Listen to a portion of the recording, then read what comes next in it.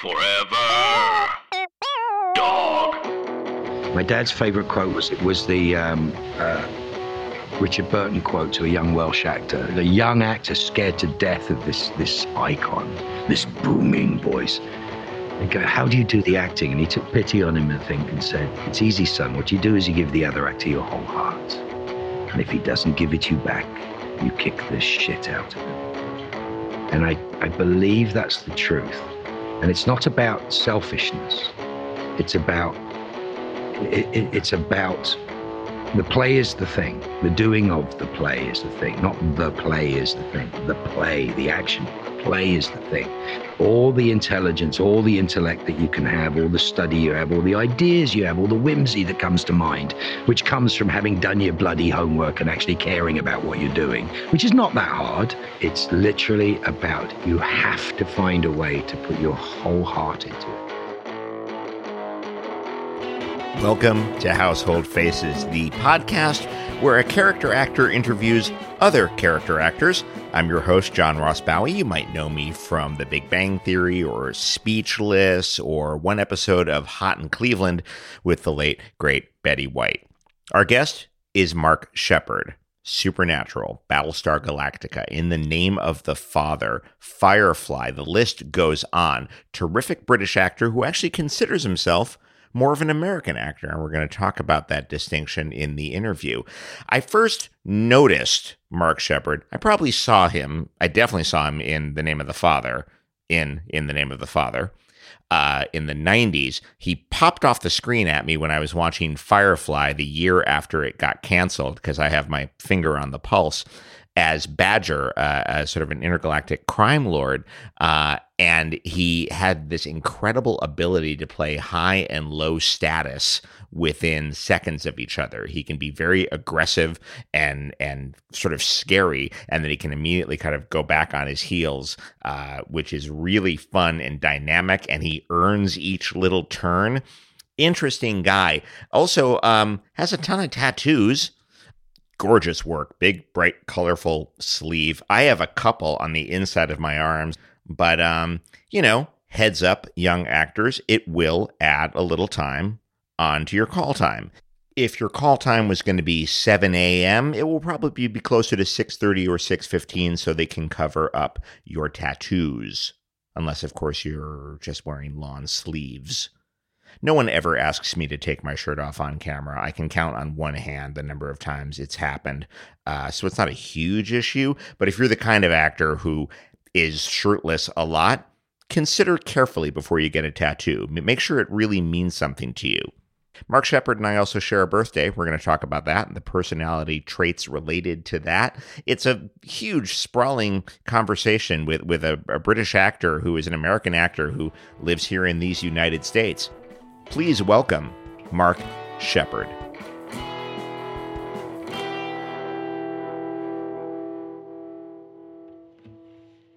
Mark Sheppard, thank you so much for doing this. How you doing, sir? I'm very well. I'm very well. We're gonna kind of bounce around. I have a lot of questions. We're not necessarily going to go in order, but I want to talk about what is probably one of your biggest credits, and it's probably the one that you're stopped on the street for the most. I want to talk about Crowley on Supernatural, who is he's just so goddamn charming for a demon. It's almost like Milton's idea of Satan, almost. He's like incredibly charismatic. And was that on the page? Is that Mark? What makes him so goddamn appealing? Well, the fascinating thing is Crowley, as we know Crowley, I guess. I mean, I started at the end of season 5, which was technically the end of the show. I mean, they'd written the apocalypse. Right. Eric Kripke, right. Not your Kripke, but my Kripke. Understood. Had ended the show. I mean, he literally had an apocalypse and he was done. So he was getting to the stage of like, oh yeah, well, you can come in on the last, there's 10 episodes left of the show. And that's kind of it. And CW, of course, were like, no. We need to keep this going for another 10 years or whatever it was eventually. Another 7. Yeah. No, 10 more. So this was in season 5. 15 seasons. God. It's insane. It's 15 seasons. The only show that still exists out of the original WB shows. So it went from WB. Oh, you're right. Yeah. Stayed on, which was crazy. But so who wrote my character was Ben Edlund, who's one of my favorite people on the planet. He created. Now, Ben Edlund is the Tick, right? Yes, he's absolutely. So that was his school project, I think, at the time. Ben is wonderful. Him and Jenny Klein, two very, very talented writers. And I know it's a long story, but not many people know that I was friends with Kim Manners, who was the original showrunner of the show. And I used to go up to Canada, and as we used to go up to Canada all the time and go do TV shows, he would sort of hold court beautifully at the hotel up there, which was originally the Meridian and then became whatever it became afterwards. We spent years in that bar in the Girard. And I don't drink. It's not the Sutton place. Yes, the Sutton place used to be the Meridian when it first started. So in the Sutton place is where where they put you up in Vancouver, and right. the bar is always just the fascinating. Girard is the name of the bar, right? There's some great stories. Okay. There's some oh my God! I had drinks with Matthew Broderick there. I have no business having drinks with Matthew Broderick unless I'm in Vancouver. Absolutely. So, but the thing was, Kim used to hold court at a particular table. Kim was a child actor. I think he was on 77 Sunset Strip or something when he was young. His dad was also, but he became a director on 21 Jump Street. So he was this sort of iconic TV guy. And he used to bring in all these directors to direct the show Supernatural that he was doing. He goes, the boys are great. And we just used to spend hours together. I don't drink, so I'd hold a table for him because I'd be there drinking Pellegrino and whatever. And he'd bring his director in and we'd be talking for hours. And we just became really, really close friends. And he's like, you should come and do the show someday and you should do this. And I was like, yeah, it's great. I caught a bit of the first season. I really liked the boys. But I got busy and for some reason it never happened. And eventually... his brother was a producer who I'd worked with, and I was talking to his brother, and his brother told me, unfortunately, he was sick, and he'd got cancer, and he passed quite quickly from cancer. And he was the original kick it in the ass guy, and he formulated a lot of the tone of that show, the way the boys behaved, the way they learned so much from him, and he was kind of one of those brilliant showrunners, one of those amazing showrunners, and he died. And I'd never done the show, and then suddenly Crowley comes up. So I got the giggles. As an audition, it came up, and I was like, I got to go in for this. So I went in and read for it, and it was mine. So not only was it Ben Edlund's insane, brilliant, bizarre, I mean, this is Let's Kill Hitler, the French Mistake episode he did. He's just a beautiful writer, absolutely batshit brilliant. Not batshit crazy, batshit brilliant, but yeah. But so I went and did this, and it's just delicious. It was just a delicious thing to do.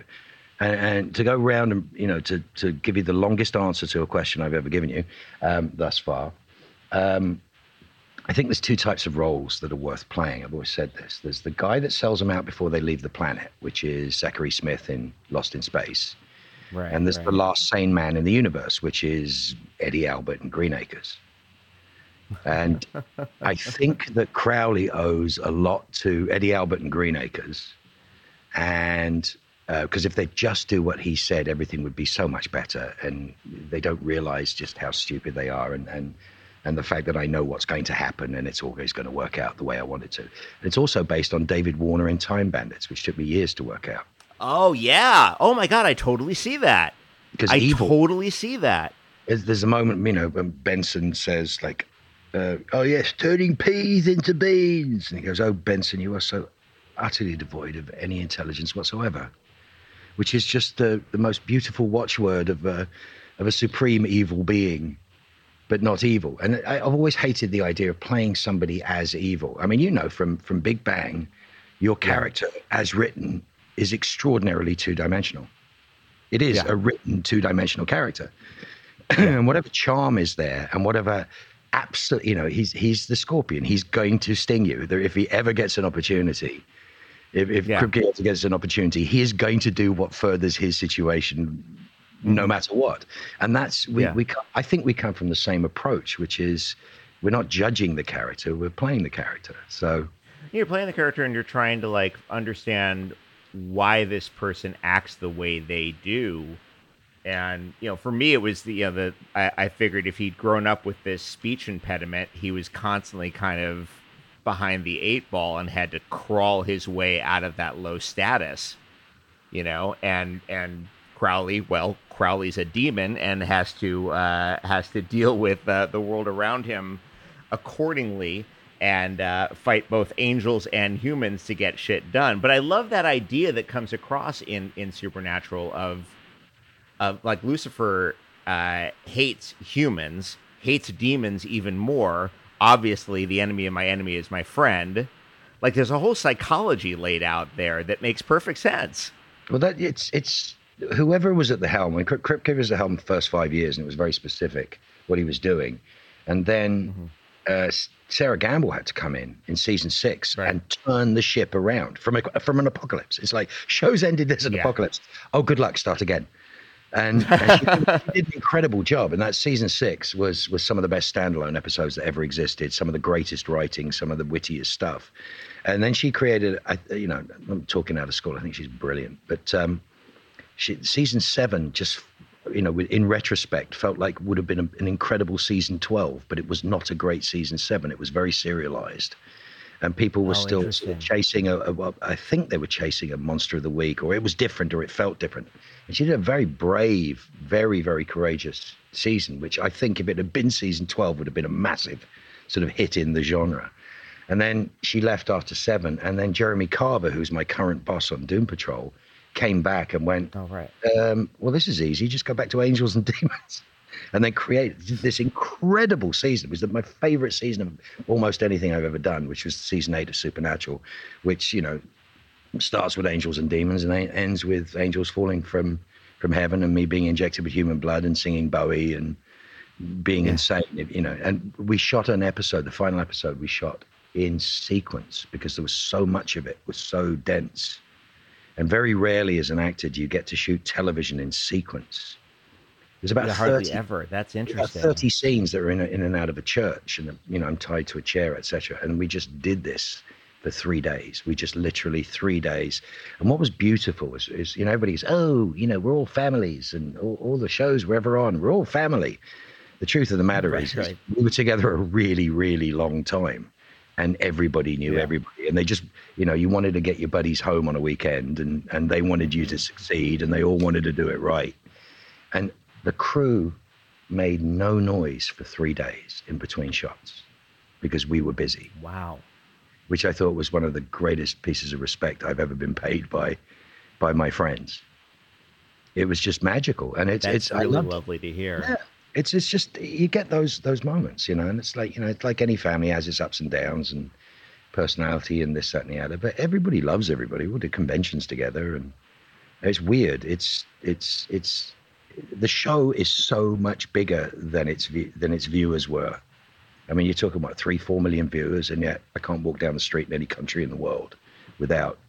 No, it's and the reason there's a misconception that Barry Kripke is named for Eric Kripke. He's not. He's named for Saul Kripke, who's a New York-based philosophy professor. But that's how Eric Kripke came on my radar, and how I started dabbling in that show and some of the other ones he's done. And you're like my third guest from Supernatural. We've had your colleague Jim Beaver on. We've had Kurt Fuller on. 2 wonderful actors. The show, perfectly fitting the shot. They get incredible people on that show. They get incredible people to do incredible work. And Beaver, I don't want to do the whole hour on Supernatural, but Beaver was struck by, because he took the job and he was like, okay, it's about these 2 good-looking guys who fight demons. I don't know how much range I'm going to have to get. But then he got all this incredible stuff to do. He got this great arc. He got several death scenes. He loved working. He said it really pushed him as an actor. Did you find that? Yeah, because the worst thing is in British film and television, and in film, you're usually dealing with a single premise writer. You're dealing with a writer that's either created something or is conspiring with you to do it. In television, you're dealing with teams of very talented writers, but they are definitely teams. And so every time I'm written slightly different. And my difficulty was always to make it still be me, regardless whoever thought. I mean, at the beginning, they would write it very straight. and I would find the humor in it, and I would find the fun in it, and that's what created the character. And then after a while, of course, they're writing it going, oh, this would be funny if Mark said this.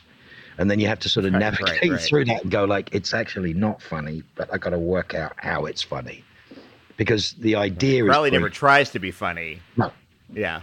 He just amuses himself on occasion. That's a very Kripke's very like that too. He'll say something just for the fact that he finds it amusing.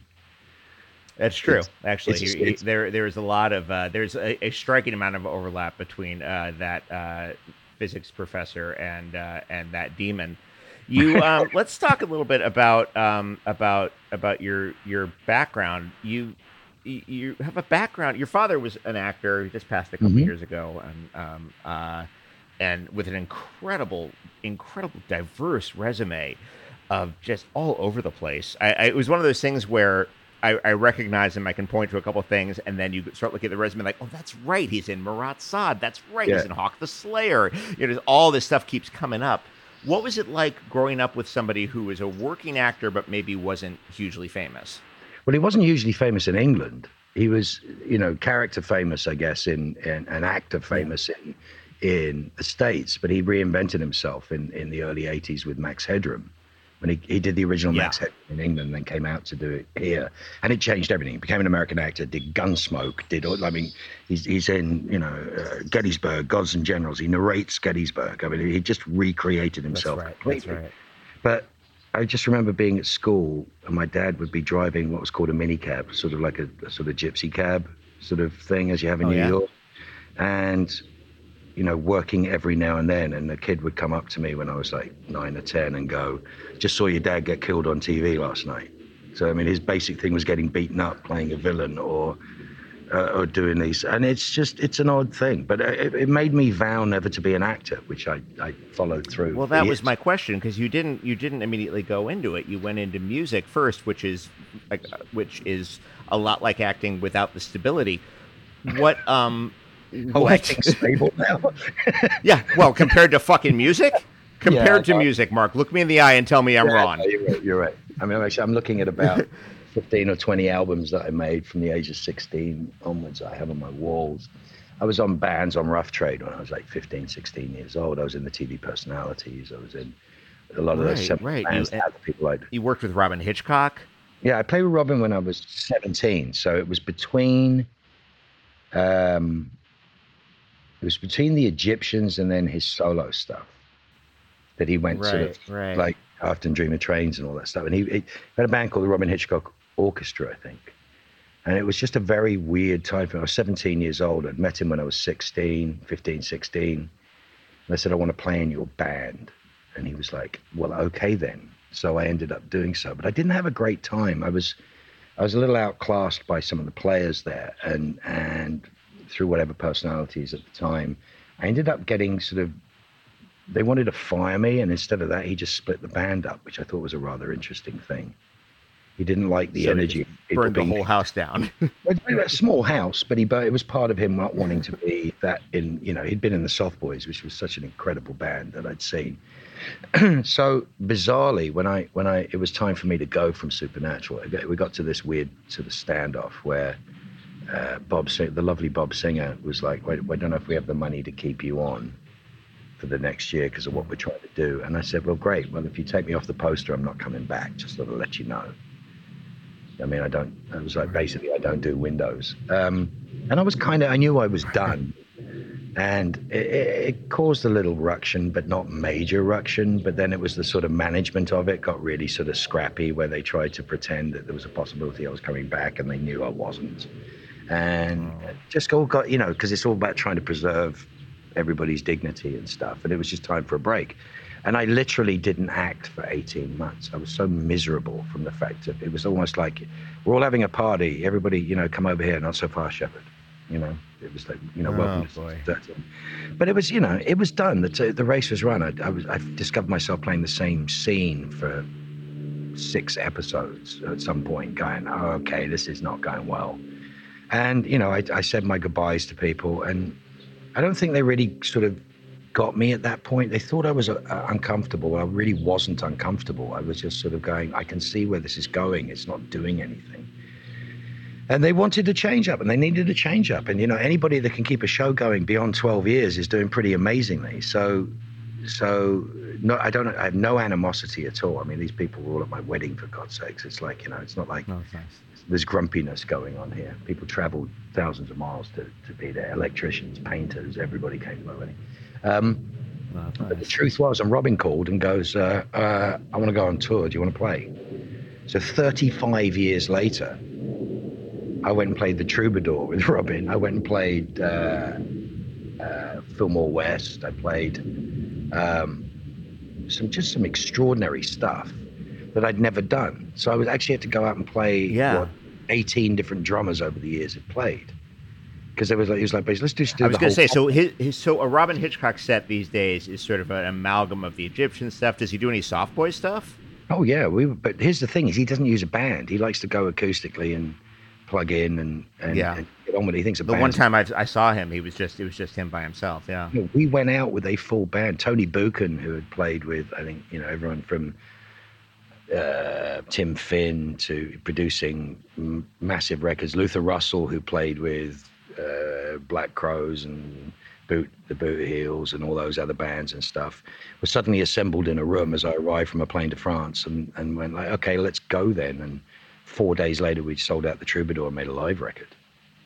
But it was just this wonderful cathartic sort of return. And my dad, who had seen me play the venue in Victoria with Robin in 1982, came and saw me sell out the Troubadour with Robin in 2017, which is kind of cool.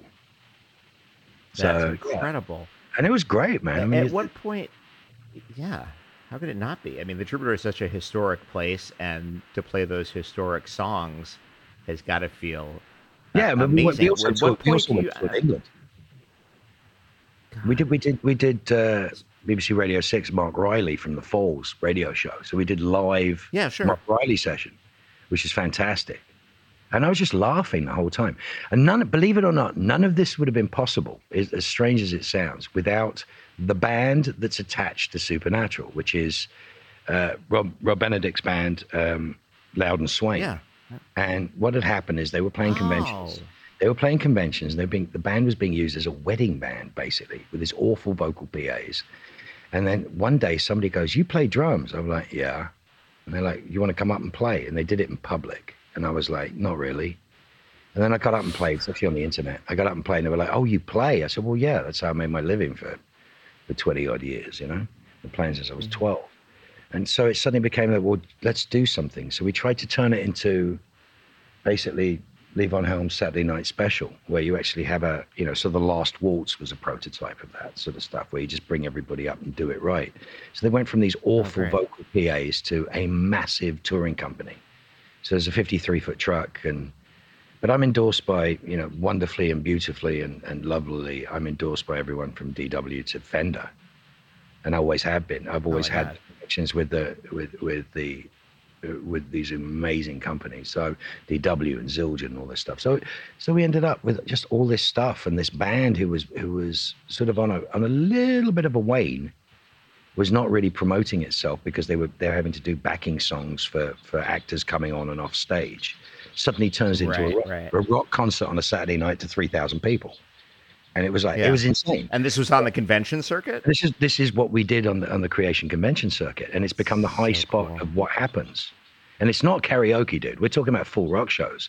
And then it got I understand, when you discover that Jensen can actually sing. And I mean, really sing. I mean, crazy, really. Oh, really?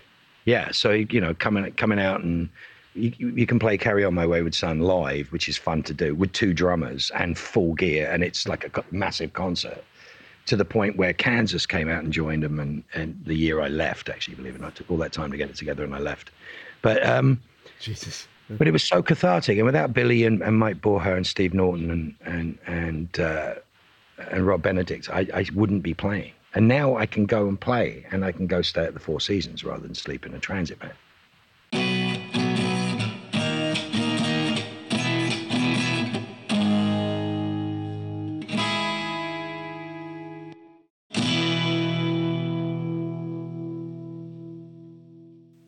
Well, so let's talk about the transition from music into acting. You're in a Boston band, School of Fish. They weren't a Boston band. He went to Brown. Josh, who unfortunately died of testicular cancer very, very young. Very young, yeah. Yeah, very young. Was in a duet with an actor called Andros Jones, who was in, I think, the Friday the 13th franchise. And they sang, but they were young. I remember they took me to Raji's because it was the only place that would let them in under 21. And they were trying to put music together. And it ends up that one of them drops and we form a band with Josh.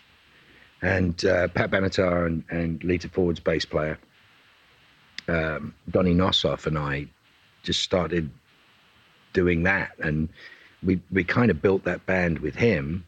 And then I went off to go be an actor and sort of left it. Well, how does that transition happen? Because they take when the acting world come. Go ahead. Yeah, hold on. So you've got to. You asked a question. There's like a written question that you had, and this actually answers your written question, which is kind of interesting. So when I was about 17 years old and I was playing in London, 16, 17 years old, they were making this film called Made in Britain. I had a shaved head back then, so I was like, a 135-pound skinhead, not a Nazi skinhead, but I looked like a skinhead. So they came and found me and tried to put me in this film, and I became the second choice for this movie. It was a fantastic film called Made in Britain, and became Tim Roth's first role. Oh my God! Yeah, and so I had that, and then I was in the Barracudas, and we were recording at Rockfield or something, and I get a phone call saying, "Can you drive?" And I'm like, "No," and they went, "I'm glad you can drive." I'm like, "What's the hell's going on here?"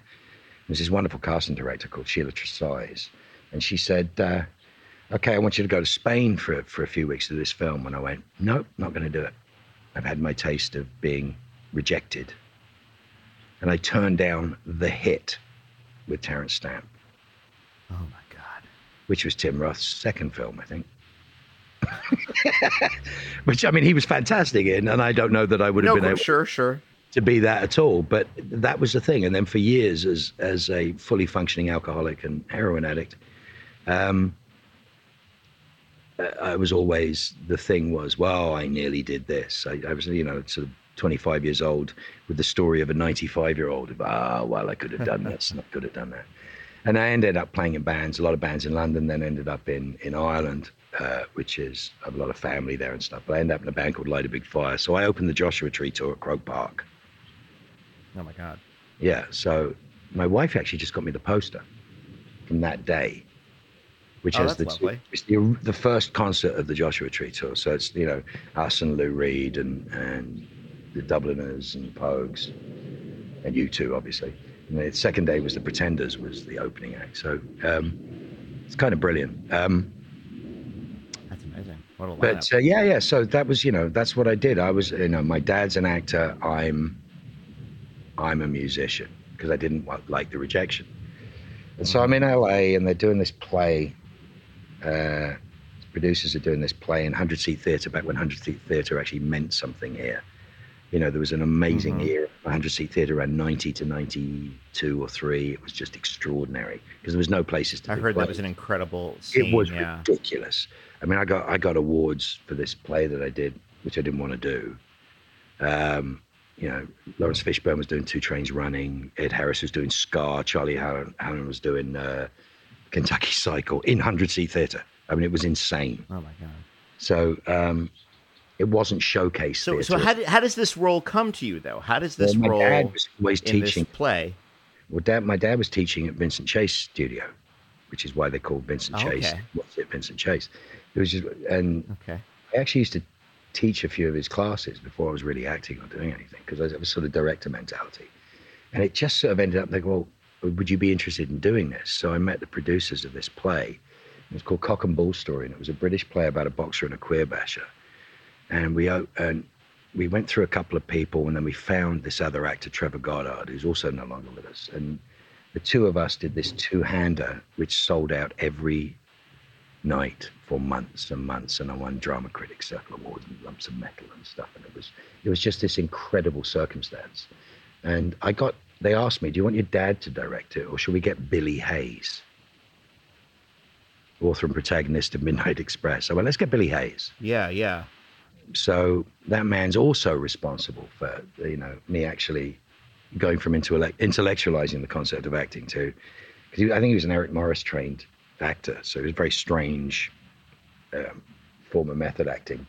And I'm just a very natural actor. And he was, after I'd said to him, I guess you don't go to Turkey on your holidays, I think was my opening line to him. That's read the good. book. Good. Ingratiate yourself. Yeah. 5'6", funny guy. And, we did this. He fucking better be if you're going to hear that. He's a really funny guy. You better have a great sense of humor. He's a New York boy. I used to call him Crazy Hayes. Oh, I didn't know that. Yeah, that's right.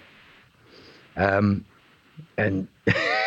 so I'm on stage with my other actor doing this rehearsal, this final dress rehearsal, and I'm doing it, and it's all very measured and clever, and it's a very dark piece. 2 people on stage, one of them naked at one point, and very interesting piece to do in the 90s during the queer bashing period. So, we stopped, and he goes, "That's great. So when are you going to do it?" I'm like, "What?" And he goes, "Like, when are you actually going to do it? I mean, this is all nice theory and the rest of it, but when are you actually going to do it?" And I used the really bad James Dean defense of like, well, I can't just turn it on and off like a tap. And he said, "Great, so when are you going to turn it on?" And it was this challenge. And I remember looking at the other actor, wonderful late Trevor Goddard, who was like, just thank God it's not me he's picking on right now, because we were like, this energy ball of insanity, and this guy who's like 5'6", just going, okay, that's kind of good, but it's kind of not. So when are you going to do this? You know what it is. You know how to do it. Do it. And then we sort of started from scratch, did it again, and then burst into tears and was like, oh my God, there is something here that you can actually do. And that was when I discovered I can jump off a building, and occasionally when I flap my wings, I can fly. That's the best way of putting it. Well, it's a real, you mentioned the method. It's that moment of discovering not yourself in the art, but the art in yourselves. That Stanislavski quote about how we should love the art in ourselves, not ourselves in the art, and it sounds like that's what happened to you. Right. I'm probably best described as a Chekhov trained actor, minorly trained actor with a little bit of Meisner, but it's, the Mamet quote of Stanislavski said there were 3 types of actors. The first presents a ritualized and superficial version of the emotions called for by the text, i.e. lust, anger, what we used to call Captain Kirk acting before Shatner grew a sense of humor and turned into a brilliant, fun thing. It's funny, if you go back and watch early Columbo's with him, he's having such a blast playing with Peter Falk. You can see that gene was already there. That insane. Oh, interesting. So he's trying to get away from Kirk, and he gets with Falk, and he gets to do that stuff. I was watching him recently with a friend of mine, and then so the first presents a ritualized and particular version of the emotions called for by the scene or the text. Comes the stage ready to present that. Second type of actor the second type of actor prepares his own unique and individual version of the emotions called for by the scene, i.e. lust, whatever. First one is lust, anger, all this stuff, ritualized and superficial. Yeah. Second one is his own unique and individual version of it. There's a lot of really great actors that do that, like, coloring their scenes with pencils and saying where the arc of the freaking emotion is and all this shit, and my cat dies here and all that stuff. Well, like who? Like who are we talking about here for this second with the class? greatest respect to them, is there's a lot of really big actors who are very successful in that second type of actor. It's not a lowly thing. We're talking about people who are excellent as well. We're not talking about people who are not excellent. But I would imagine the Hankses of the world and those people are fall into more of the second style. And Spielberg, I think, is famous for the fact that a lot of his scripts are colored for emotion and are directed in a certain way. And it takes a certain type of actor to play that thing. And then there's a third type of actor called the organic actor by Stanislavski, who understands that no emotions are called for by the text, only actions, and comes to the set or stage ready to act moment to moment, to invent nothing, to deny nothing. Curiously enough, the type of actor is not usually called the great actor. This is one of those great quotes. And it always struck me. So my first film, having done this play and then went back to England, I got sober in 90, second day of 90. And I went back and I went, right, I'm "Oh, you're acting now. Good. About bloody time. We tried to get you to do that when you were 17 and you didn't. And go see so-and-so." And I went to go see so-and-so, and so-and-so said, "All right, I'm doing a film about the Guildford Four. Wow. You're completely wrong for it, but you never know." And it turned into this incredible journey, which would take me 16 hours to tell you how the hell I was like the third person casting In the Name of the Father. It was just insane. And it was... So what is it like going from, I mean, your first film role is with Daniel Day-Lewis, one of the most intense actors of He really the is. modern world. He really He is. isn't. No, he's Okay. not intense. Explain. I mean, I drove him crazy, which was really fun. I think I did for a little bit, but you can actually, if you ever go back and watch the film, you can see moments when I'm driving him potty, which are beautiful because I don't realize until I was much older that I'm going like, oh my God, he's listening to everything I'm doing and reacting in such a way. My audition, which was weird, it's I'll tell you the story someday. It just takes too long to tell. There's so much of it, but it ends up with me and Daniel and Jim Sheridan and Patsy Pollock, the casting director, in a massive suite in a very, very famous hotel in England with a camera. And Danny doesn't want to act, but he tells me a story about my character because I asked him a question. I had a problem about something, and he told me something, and I'm in tears. I'm completely destroyed. And then Patsy goes, "Oh, for God's sakes," because me and Jim, I had a thick Dublin accent at will, but the character I was playing was from Belfast, which is a very different thing. And I'm trying so hard to do this, and it wasn't working because every time Jim talks to me, I go back into a thick Dublin accent because he's got a massively thick North Side Dublin accent. And it's just chaos for a minute. And then Patsy goes, "Oh, for fuck's sake, Daniel, will you stop? Will you bloody work with him?" And we improv for 45 minutes on a script that wasn't really sort of fully realized, but we all knew the story. And I watched him come out of basically, Last of the Mohicans. So he was incredibly fit and bulky, and he was dropping weight to get to where he wanted to get to play Jerry Conlon. And I asked him some incredibly personal questions before we started about certain things. And he told me. He was very measured about how he talked to me. And I ended up with this 45 minutes. And then there was this sort of horrible pregnant pause there.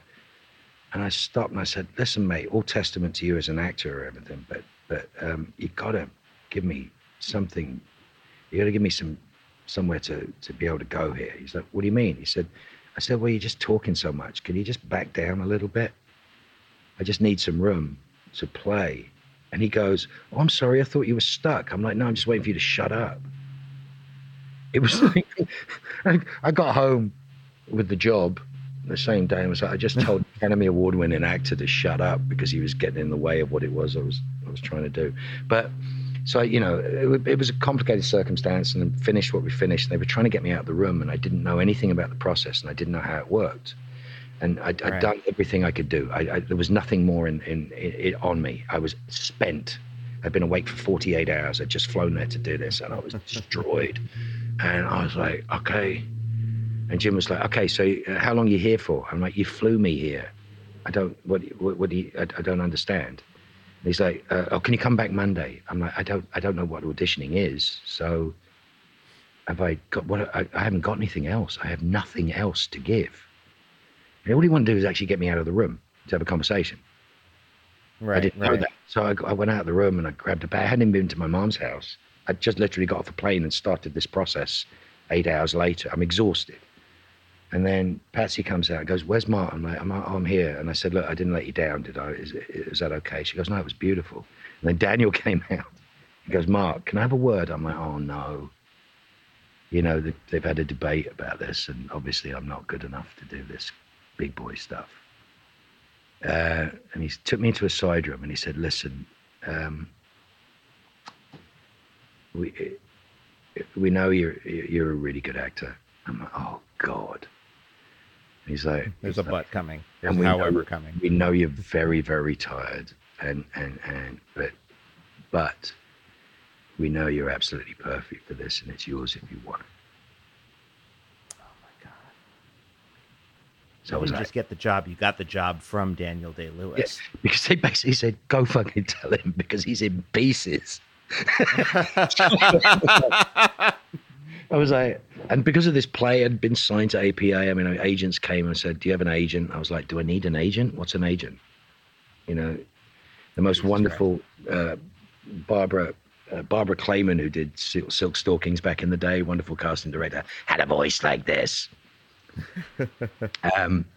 Would have played Wolowitz's mother. Brilliant woman. Came to see the play, loved the play that I did with Trevor, and was like, "Yeah, you have a SAG card, honey?" I'm like, "Do I need a SAG card?" She's like, "Oh, for God's sakes!" So she Taft-Hartley'd me into Silk Stockings. It was my first ever job, which was just hysterical.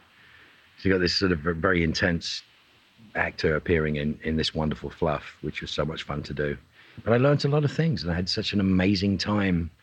Just kind people that did kind things, and well, don't you find that if you're, especially when you're starting out, even a job on a show that maybe isn't, and if my listeners don't remember, Silk Stockings was sort of an erotic detective thriller that was on USA in the 90s, and I think that's a polite way to put it, right? I really don't think it was erotic. I think Red Shoe Diaries was the erotic one. I think it was sort of gently. I mean, it was just it was just so erotic it could be. It was suggestive. Yeah, but not. It wasn't softcore porn. There was no, not at all. It couldn't have been. It was on commercial TV. But don't you find that you can still get a great deal out of jobs like that? No, because I've never had jobs. I'm not that guy. I started out as the object of attention. I never understood this as a business or understood this as a job. There's an amazing friend of mine was doing Northern Exposure for years, and Barry Corbin was his co-star. And the kid was talking about Darren Burroughs, who is another very famous actor's son. And he was like, my career this, my career that. And Corbin said to him, he goes, "Oh, shut up. You don't have a career, an actor. You work, you don't work. You get old, you look back and you go, oh shit, look, I had a career." I never booked a job in my life. I never booked a commercial in my life. I've been lucky enough to be taken on journeys by people. I mean, for God's sakes, Battlestar was written for me. I was going to ask about Battlestar specifically. Okay, so why? Because it's such a great role. It's like this intergalactic Johnny Cochran who's got this, he's an incredible showman lawyer. Intergalactic Johnny Cochran. I want that on a shirt. But there's a showmanship to him that is so fun. I've gotten to play a couple lawyers, but I've never gotten to actually litigate. I've never gotten to. I'm always like the contract guy. I'm never like the guy who gets up and objects. My opening argument causes trial lawyers to come up to me in supermarkets and go, "I wish we were allowed to do that," because it's literally me getting up and going, "I'd like to change my client's plea to guilty."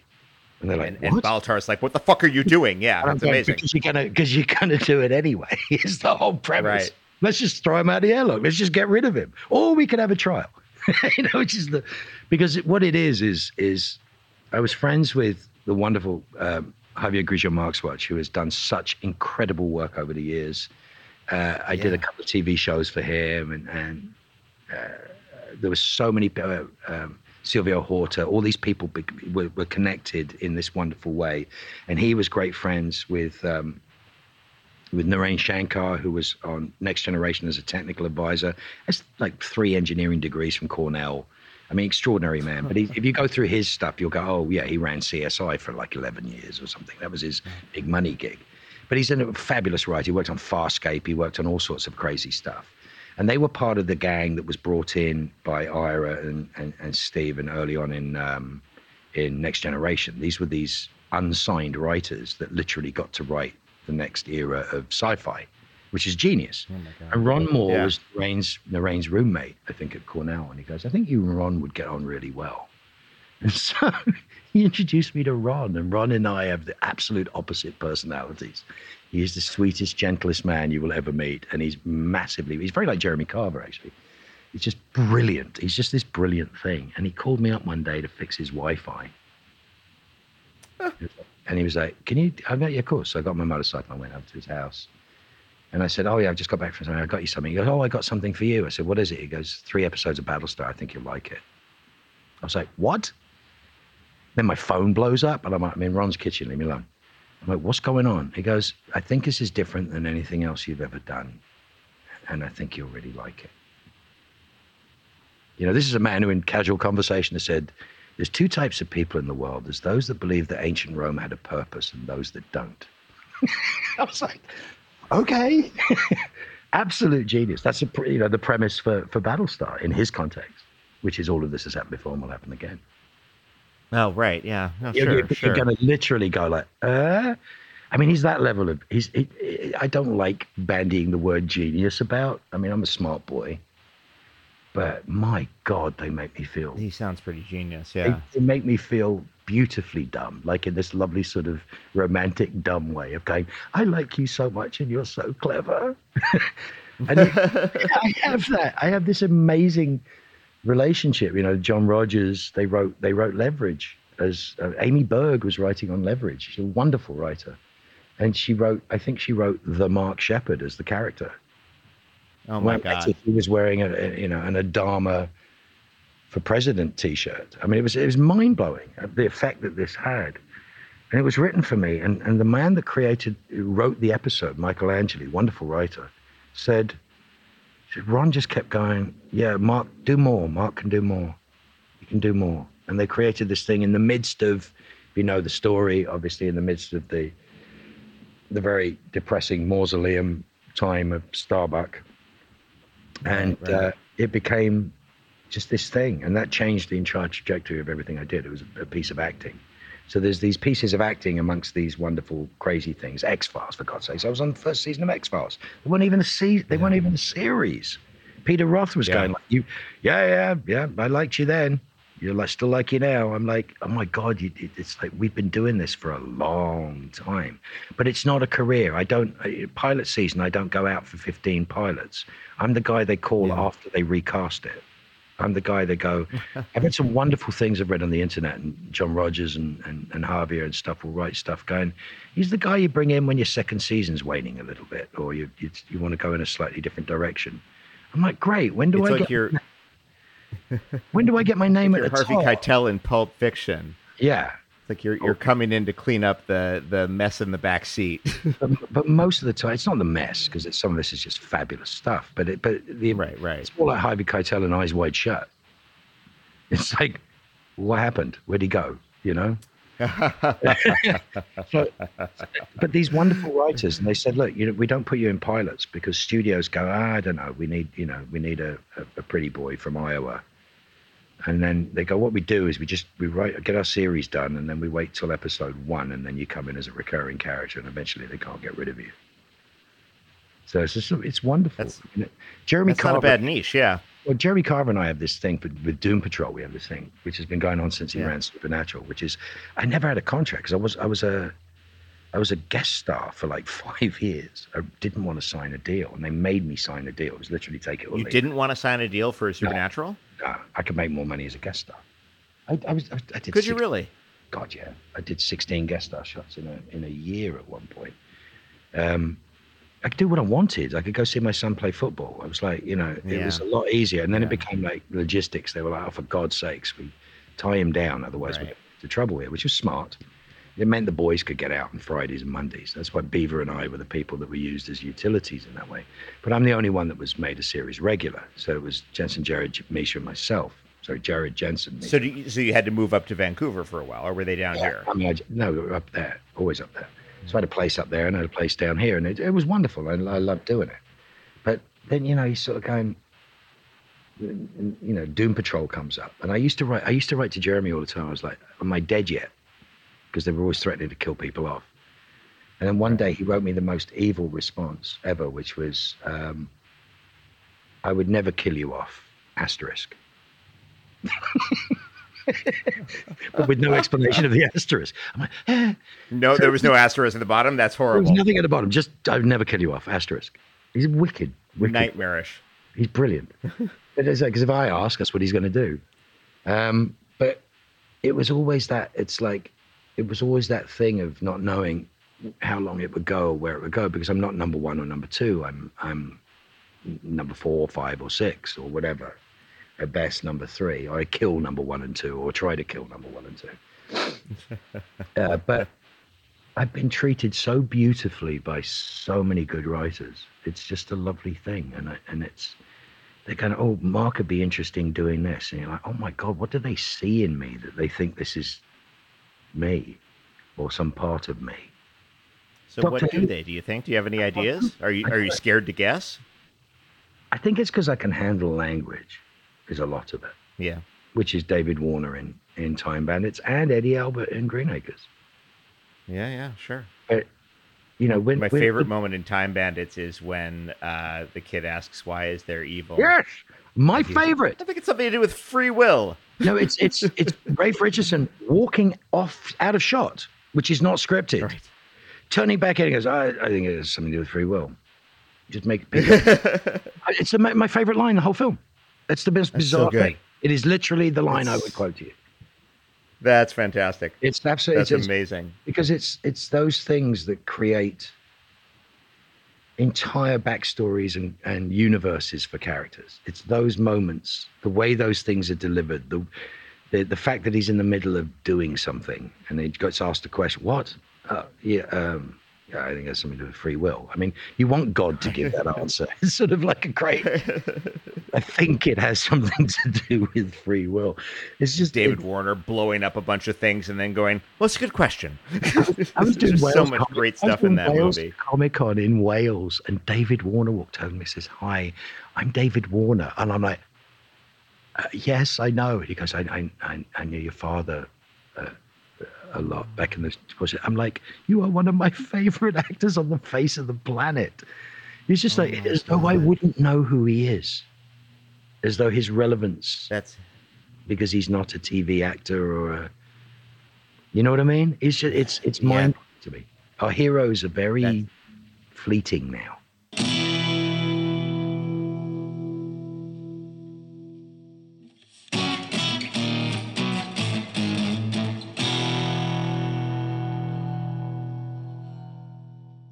Let's talk about your Doctor Who. Solid American accent, by the way. Thank you. Do you think people... I wasn't going to ask this, but that actually means more to me than most anything else. That was a lovely thing to say. Nice.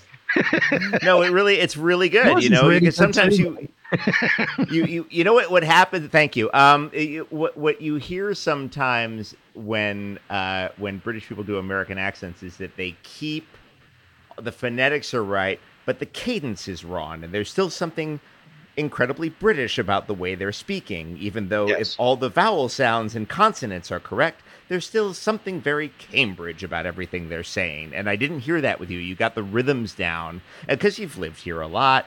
It's not that. So you learn the vernacular. If you learn the vernacular, then you know the rhythms of the vernacular, which will take care of how you say pass the milk will change the way you say everything else. So once you've learned and watched enough TV and assimilated enough and wanted to be these people, you learn phrases. And once you've learned phrases lead you to character. Not words don't necessarily lead you to character. But and deciding. That's exactly it, though. It's the phrasing, not the individual words. It's the actual phrasings and the American cadence that is different. Also, I find that people who have a slightly northern lilt have an easier time with the American accent. Because half of the accents in America come from working class areas of England, Ireland, Scotland. Exactly. The further east you go. And you guys honor the R's in a way that posh downcountry people don't. No, and I'm a working class boy. My dad was, really was Irish. I mean, I think he was born in London, but he's as Irish as it can be. His family's all Irish, and he was in the Royal Shakespeare Company, and you had to lose your accent. And now it's a bonus if you have a real accent that really works. It's a bonus. Yeah, but he would have gotten it beaten. He would have gotten it beaten out of him to do stuff like Murat Saad and stuff, right? Well, yeah. I mean, that was. Yes, he was nicknamed Paddy. He went to RADA when he was 25, which was old. Yeah. Because there was nice girls there. He was a terrible stand-up comic, he said. He said I was a crap stand-up comic. He'd been a merchant sailor in the Norwegian merchant navy because they didn't have rationing. He didn't speak Norwegian. God. And then he came back and he tried to be a bit of a wide boy, and it didn't work. Got into RADA and somehow got into the Royal Shakespeare Company and was in Peter Brook, Trevor Nunn's Royal Shakespeare Company for years. And didn't do brilliantly. Did some amazing stuff. I mean, Marat Sade on Broadway and whatever. I actually have his scripts on my desk. I have his original Marat Sade scripts on my desk. Oh my God! With his like notes and stuff in the. He didn't make a lot of notes, but again, that's I'm freaking. I hate notes. I love the Gregory Peck story. They picked up one of his scripts and it was like, "What's this written on it?" He got all embarrassed. There was NAR and AR written in the margins. NAR. No acting required. And acting required. That's what it stood for? Yeah. Wow. Is that, I mean, I think that's kind of brilliant. Yeah, sure. It's nice to know when you're needed. What is it like? I was trying to think if there's an American corollary to Doctor Who, and there really isn't. You know, I'm trying to think of something that is that institutional where, I mean, like maybe if Law and Order had been on since 1963, we could say serialized. like, and was somewhat serialized. Yeah, and stuck to rules. Yeah. It's more like Hill Street than anything else. Well, yeah, but Hill Street was only on for like 7 or 8 years. There's nothing in American TV that can equal the scope of Days of Our Lives, that show and its institutionality. I guess the soaps. All right. Do it. Or Jeopardy. Jeopardy. Fuck off. But so what is it like being part of such an iconic, it really is an institution. And then your father plays an old version of you on the show, which is lovely. Well, that was a wonderful moment. That was hysterical. I love it so much. Well, I got a phone call, and the phone call was like, "Do you want to play basically James Bond in Doctor Who?" I'm like, "God, yes." So I'm doing Supernatural, and I called up my producer and I said, "Can I have these dates? Because I need to go and do it." And they're like, "No, this is mid-season. This is the last show before mid-season break. So the turnaround's like 14 days before the episode's finished. I need you to do that." I'm like, "Oh shit." So I called back up and I was like, "I now have to turn this down." I was miserable. And I was like, "Oh shit, I'm not going to get to do this thing I want to do." Incredible role. And it's the Moffat era, which is the best written, and no disrespect to Russell or anybody else, but my God. No, sure. But he wrote it himself. It's so good. They built this story to run, and Neil Gaiman's writing episodes and Mark Gatiss. It's a 2-parter season premiere. Yeah, and it's like, I'm sitting there going like, this is incredible. And then I called Jim, and Jim goes, "I cannot let you go at that point in 4 weeks' time. I can't. I've got no way out. I need those days." And I'm like, okay. So I called up, and then I got a phone call from Marcus, who was the producer on Who at the time. I didn't know. And he goes, "What are you doing right now?" And I mean, "What do you mean right now?" He goes, "Well, what are you doing Saturday?" It was like Wednesday.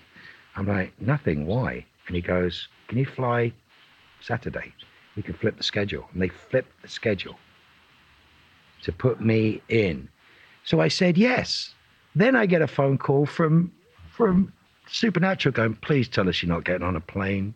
Oh, fuck. And I'm like, oh, shit, I forgot to ask anybody whether it was okay to do. I got so excited there was a solution to the problem. I'm like, oh, crap. Then I get a phone call from Warner Brothers. And I'm like, oh, no. And they're like, okay, we need to talk about some stuff. So I called Sarah Gamble, showrunner I think it was season 7 at the time. And I was like, "I think I've screwed up." She goes, "What have you done?" So I told her. She goes, "It doesn't sound that bad. I'll call you back in an hour." 3 hours later, the longest 3 hours of my entire life, I get a phone call from my first AD, Johnny Mack. He's like, "Fine, get on a fucking plane, but if you're late, I'll kill you." So they let me do it. Then they said, "When are you coming over to do the prosthetics?" I went, "Prosthetics for what?" They said, "We're playing the older you." I'm like, "Why don't you just ask my dad?" And they're like, "Would he do it?" And I'm like, "Of course he'd do it." So I called my dad. I said, "You're doing Doctor Who?" He goes, "Oh, for God's sakes, it's not all bloody bits of cardboard and string anymore, is it?" I'm like, "No." And I sent him Matt Smith's arc from Fish Fingers and Custard onwards. And he calls me. Right. He lived in Sherman Oaks. So he calls me out and he goes, "Oh my God, this boy's fantastic." He goes, "He's amazing." Because he'd never seen Who not be this. He'd seen the old shitty sets. With Well, the no, yeah, Tom but Hanks- the twilight genre between appealing to kids and appealing to us. You know what I mean? Right. And he was like, he goes, "This boy is incredible." He'd never seen anything like it in a role that's that usually traditionally boring. Because he'd never seen Eccleston, he'd never seen what Tennant was doing, he'd never seen any of that. And then to see Matt Smith as your first Doctor that you've seen in 40 years, he's like, "I love this boy. I think he's brilliant." So he was like, "Yeah, I'll do it." And then he discovered he's shooting in Utah and it's non-union. Yeah. So he's like, "Oh." So he calls the union. "Hello, Morgan here." Like, "Okay, what do you want, Morgan?" It's like, "I'm doing this thing for the BBC and I don't know, it's non-union. I don't want to get into trouble." They're like, "So you want a waiver?" Yeah. And he's like, "I don't know. Morgan, you want a waiver?" "Oh, do I?" "Yes, you want a waiver." "Oh, great. Yeah, I want a waiver." Help me help you. Yes, exactly. It's like, you always wanted to do this show. It is the penultimate show that you've ever wanted to be in. You're in there with your son. Everything's wonderful. Take a bloody waiver. So we go to Utah, and BBC, in BBC, it's a big show, but BBC in Utah is what we're used to in low budget movie making. I mean, it's really one craft service table with Wonder Bread and whatever out, you know, and I'm laughing because I'm just happy to be there, but they think this is great because they're in America. And I'm going, this is the crap end of what we do. Not just because there's no money, you know. And they spend the money on helicopters and good stuff and whatever, and just wonderful actors and everything else. And there's my dad, and he fell in love with like Alex Kingston and Matt and everybody else. He was just like, these people are so much fun to do. And it was one of those stories which I really hoped was going to come back because there was such a brilliant pre-sewing in. Matt Smith paid me the greatest compliment. He said, "When you did your bigger on the inside moment, rarely do people get to travel on the TARDIS. It makes you a companion." Yeah. So I traveled on the TARDIS and I also got to use the line Doctor Who, which is a weird, very rare thing to do because they don't like it. But they sometimes want to use it to go, it's a little too cute and self-referential, but it works when you did doing it. it around an alien autopsy going, "Doctor Who exactly," while talking about my FBI days. And Moffat was just brilliant. He gave me those to do. But my bigger on the inside moment is it's 1969, which Moffat is fascinated by. All these, you know, going to the moon, all this stuff happened in 69 in America. And I realized that the CIA, NSA, any version thereof, probably had things like, you know, and they did have things like cell phones and whatever back in those days, and they did have this stuff. So as soon as he walks into this TARDIS, everybody goes like, "Oh my God, it's bigger on the inside." Matt said, "It's the greatest thing is to watch you walk in, look, and then almost hide behind one of the stanchions because I'm just going to work out what this is and whether we have it." Because that was the logic of going, "Okay, this doesn't make sense, but what is it?" Right. And he was like, it's an interesting moment. You play so many high status characters. You know, you play so many guys who are in control, who are the coolest guys in the room.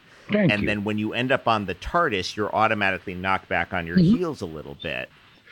And we see a vulnerability in Mark that we don't often get to see because you've got to, like, you know, defy geometry to throw this guy off his game.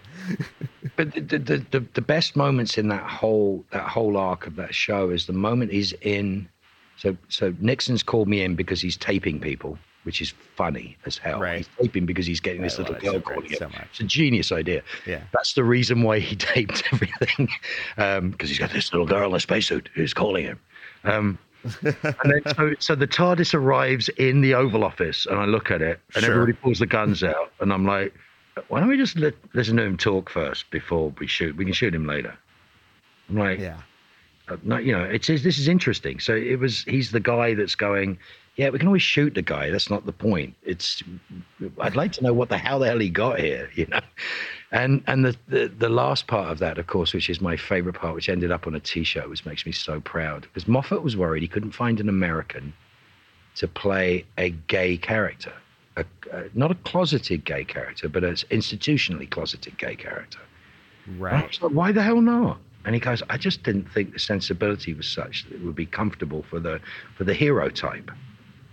And they gave me that. I didn't audition for that. They called me and offered me that role. I was like, This is mind-blowing. And I said, why wouldn't anybody want to do this? And it's the point where two men at the urinal, it's basically me and Nixon in the Oval Office, and he's going, this person you want to marry, black? And I'm like, yes. And he's like, well, we've come a long way, Mr. Delaware, and I'm like, he is. Which is the point of the whole piece. Reveal. And I have on a t-shirt, it's the picture of Stuart's face of, I think the moon is far enough. It's like Stuart, what is it? Stuart Milligan, who played Nixon? Yes, who was in a couple of wonderful series. Actually knew my dad a little bit, but he was a lovely actor. He was in the touring company of Jersey Boys for years. So he's one of those wonderful actors. Lived in England. He was on Alan Davis's show for a long time. But wonderful people and made on nothing. You're literally looking at, please don't walk over the Oval Office oval part of the carpet because we only have one. The exact opposite of what we're used to. And it was just done with love. So did you shoot, you did some stuff in Utah. Did you do the rest of it they shoot in Wales, right? They shoot in Cardiff. I would literally Cardiff. Vancouver Airport, finish the scene, Vancouver Airport, fly to London, get out, get in a car, be driven to Cardiff, go to work, finish work. Oh my God. Get back on a plane, go back to Vancouver and shoot. They made it happen for me, which was lovely.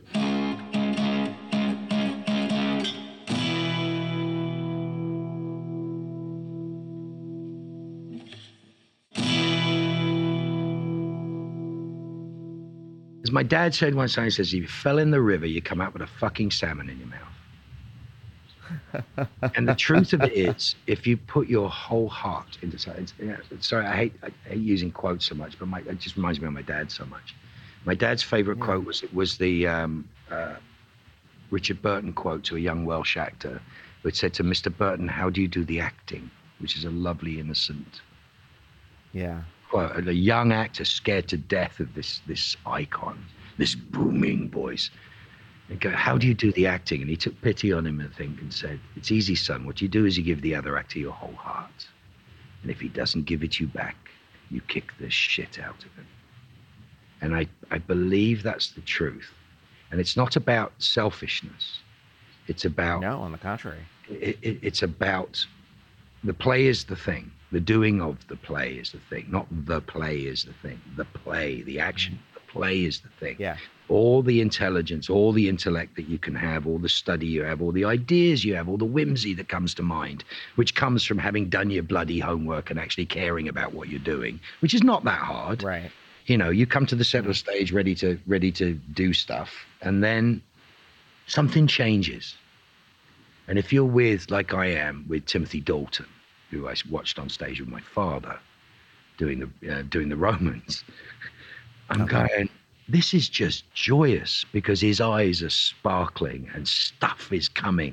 And he's like, oh, do you mind? I'm like, no, play, enjoy, go. Boom, we find something. And it's been like that from day one. It's been like that for me in music, in theater, in everything from day one. It's literally about, you have to find a way to put your whole heart into it. You never judge your genre, you never judge your character. These are unwritten rules. This doesn't even come into your mind when you're doing this. You're like, how the fuck do I say this and care? What am I talking about? What am I doing?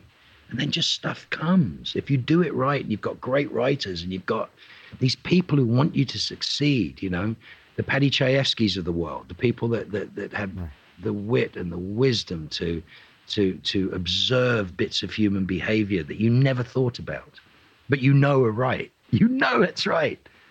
The Lumet scene when Peter Finch comes in Network, talking about this recently, and Lumet, Finch comes in soaked, raincoat, pajamas, right?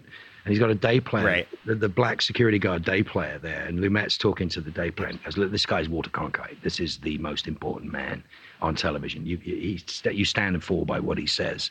And the awe that you have for him is absolute. So and he's disheveled and he's odd and he's this. And he's walking him through the piece. And Chayefsky happened to be on set. And he goes, said he could have a word. He said, of course, what's up? And he goes, this is television. He wouldn't give a fuck. And so when you see the scene, Finch comes bounding in trailing insanity. I mean, trailing insanity at a level that very few people have ever got. It's like to. a fog around him. It's like a cloud of nuts around him. I've come to make my witness. He's literally, I've come to make my witness. Yeah, right. Yes, sir, Mr. Beale. And he opens the fucking door because it's television and nobody gives a fuck. That's genius to me. To have enough creative people around you that go, you know, when I went to Ron, we're doing Battlestar, and we've done this whole thing with a cane, and we've got to the end where I'm playing with Apollo, and he's got the pen back, and he thinks he's won something, and I've got this cane that I've been, you know, because I got blown up, and I've got this cane, and the cane's bullshit. I know the cane's bullshit, and I'm like, and Ron happened to be on set. He was never on set. He was always busy. He was very shy man, wonderful man. He was walking past in the hallway on the Battlestar. He's just literally walking past. I'm like, Ron? He's like, yeah. I said, can I lose the cane? He goes, oh, you mean lose the cane? I'm like, yeah. And he goes, yes, and walks off. And that becomes tagged with when he goes like, you know, I'm going, you got me, Apollo, well done. Gets the pen, he's got the pen back. He showed me, he knows what he's doing. And I'm like, great. I just walk away. And he goes, oh yeah, I'm happy. And he looks down and the cane's still there. I didn't need the cane. Amazing. And bizarrely, I walked between a bunch of extras and disappeared. It was just this bizarre thing that I happened to disappear, and everyone freaked out because it literally looks like I got raptured or something. I get so excited by the fact that there is a stall in it. Like when you're shooting it, you can't always get to it without some kind of device, or at least knowing what some of the stepping stones are to get to achieve something that you think is in an area where you want to go. So yes, it does sort of plot against the spontaneity and the excellence of it. And I know I've never done 3-camera. I've almost had my own series a couple of times, and I've almost been, you know, number 2 to some amazing comedy guys, because they sometimes go like, oh my God, he might actually be really good in a comedy. It just never happens. It's the weirdest thing. Well, you are often like the funniest thing in a drama. Yeah, hold on. Is that a compliment? Is that deliberate? No, it is. No, but it's like it seems limiting to call it like you do comic relief, but there's a levity and a joie de vivre in Crowley, in the Battlestar lawyer. I mean, there's plenty of funny stuff going on in Doctor Who, but there's a dry wit to that character as well, and it draws you. I think with your experience in live performance, you'd crush at a 3-camera. You'd absolutely destroy in that medium. Good at it. You are so good at it. It's like it's an interesting medium because you don't understand how hard it is until you see it done poorly. Yes. And it's a very uneasy mix of, because you are, after all, being filmed, but you're also playing to an audience, and you can't go too big, but you also can't go too small. It's a very it's a delicate balance. I have a weird thing here. I have a book here because we've talked about all the things we have in common without talking about the biggest one we have in common, which is our birthday, May 30th. Mm-hmm. I have a book here called The Secret Language of Birthdays that assumes there are certain trends, certain psychological traits that are common among people of a certain birthday. What year the opening line? The Drive for 71, May 30th, 1971. 64. 64. Okay, so you're a couple years older than me. The Drive for Freedom and Independence works both positively and negatively for May 30th people, but free they must be. They may have a great deal of difficulty keeping to the same routine year after year, person who refused a contract from a hit show. Their longing for sudden and extreme change will cause them enormous frustration if suppressed. Often May 30th people wish to be responsible, trustworthy, and dependable, but although they may try repeatedly, they have great difficulty carrying commitments through. You're smiling. I tend to not agree, but I can see. I mean, like in any statement, there's some truth in all of it. But the truth of the matter is, I have 3 kids. I have a 22-year-old, I have a 16-year-old, and I have a 5-year-old daughter. It's about to turn 6. Oh my goodness. My life is large. it's wonderfully large. This country is, for many reasons, the greatest country in the world. Has massive problems and massive difficulties, and takes a long time to it's like an elephant. It takes a long time to change direction. It takes a long time to realize the greatness that it is. But as a country, as an idea, the United States is the greatest place on earth. It is truly the greatest. I'm proud to be an American. I love this country. For How long have you been a citizen? I've only been a citizen for a few years, but I had a green card for 26 years and had a border guard going, why do you hate us? I'm like, what? He's like, well, you got all the rights. You didn't take any of the responsibility. So that's why I became a citizen. But yeah, and it's my duty to vote. It's my duty to do these things. It's my duty to I swore an oath. Unlike you got born into it. Unless you were in the military, you didn't swear an oath that I swore, which is forsaking all others and upholding the Constitution, all those wonderful things, which actually means something to me. The Bill of Rights is this extraordinary set. It's kind of like, the 12 traditions of AA, where every one existed as a result of a disaster that was going to destroy the organization. So our amendments are about fixing disasters. And we're so loath. 12 traditions. Yeah, exactly. But we're so loath to change because we're so afraid in such a short and fragile history that we'll lose our identity if we remember that Columbus never set foot in North America, or he couldn't land on Plymouth Rock because there's nowhere to land there. So it must have been up the street a little bit. But for some reason, we're really scared that by accepting certain things, it's like, this is the best that we knew at the time, and this is what we had at the time, and this is what we are, and we evolve. We believe we're going to lose our identity or our specialness or our status as a result as a country. And we're learning as a country that freedom, which for a very long time has been the freedom to say, get the fuck off my lawn, which is all it's been for a lot of people for a long time, is something that's hard won and hard fought. And as a person who's lived in a socialist country, as a person who's been to every form of political spectrum, from politics to socioeconomics, and seen how it works around the world, we are incredible. We have possibilities that are the things that Roddenberry talks about as the reasons why those things exist is because we're going, man, we have got something really special here, and we're discovering what that is again. And I think we're finding, people talking about I've read the First Amendment, and it's an incredible piece of writing. They're being so careful not to screw it up. It's like, God's sakes, this is all we know, but let's please at least try to make it relevant for some point in the future so we don't have to rewrite this shit. And you're kind of like, my God, you have this sacred document that says the government can't stop you from speaking and gathering and believing and caring and being what you want to be.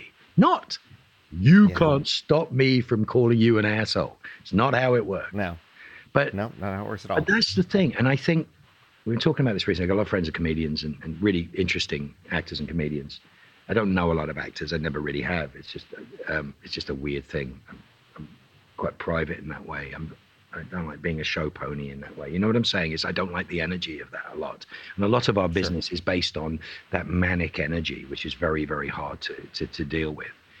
Very performative. Absolutely. But I'm watching, now we can't say anything. I'm not saying PC, which was the old version, or now woke or whatever. Nothing to do with that.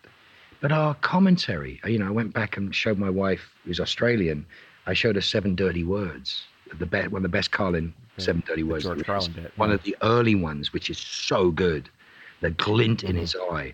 And you're literally going, our comedians are supposed to be smarter than us and shining a mirror on us. Our comedy writers are supposed to show the idiocy of what it is that we do and the aspirations. For God's sakes, Warner Brothers was putting out cartoons with beautiful human messages and about human frailty, Daffy Duck being our realizations and Bugs Bunny being our aspirations. And now we seem to be so afraid of allowing our art to explore the dark sides of our history or our circumstance. And I just hope I met Chuck Lorre a couple of times at San Diego, and I said, you are extraordinary. I said, you're an extraordinarily brilliant observer of the insanity that's going on. And he goes, he was basically inferring that he has to dabble with it because he still has to produce a thing that's done. Eddie Gorodetsky, who I met, who I absolutely adore. Fantastic. What a human being that man is. Loves jazz. These people, massive music nerd.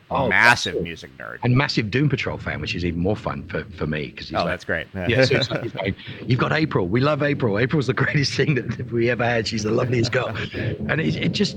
But there's a wit there, and there's an intelligence there, and it's not about. Excuse that. Oh, they're actually flying out of Burbank. It's not about the piss and vinegar and the agitprop and the annoyance. It's about the nuance. It's about shining a light on things that need a light shining on. And we did it with MASH, and we did it with All in the Family, one of the most extraordinarily brilliantly written things. We did it with The Cosby Show. I mean, whatever happens as a result is not the point, but you're talking about aspiration. You're talking about aspirational things. We did it with, with so many, Sesame Street, for God's sakes. Sesame Street is an aspirational American gem. It's absolutely, anybody can learn to speak this language. Everyone should be allowed to learn how to count. Everybody should be empowered to understand why these things work. It's like, this country is fantastic, and I couldn't do what I do there. I couldn't. You really don't think so? I'm not a British actor. Never have been. Interesting. I'm not. I'm just not. I bring a sensibility of Europeanism, I guess, colonialism to it, but I don't fit. I don't fit that. They'll never put me in The Crown. Not until I'm 75. but you understand what I'm saying? I don't fit. Patsy Pollock told me that. Says there's a massive gap between what you've done and what you can do, and they'll hate you for it. That's and here they don't hate me for it. Here they don't hate me for it. They keep giving me these. Well, you always see these guys who get to a certain point in Britain, get their OBE, and then boom, get a house in Malibu. Because that's all. Because we can't stand the weather. Have you ever seen that documentary on Alan Parker? Alan Parker's like, why'd you make these films? He goes, look, he drives around where he's from in his Rolls Royce going, look, it's horrible. It's raining all the fucking time. It's like coming from Seattle. After a certain point, you get like, I need to move. I need sunlight. Mark Sheppard, I cannot thank you enough. This has been a goddamn delight.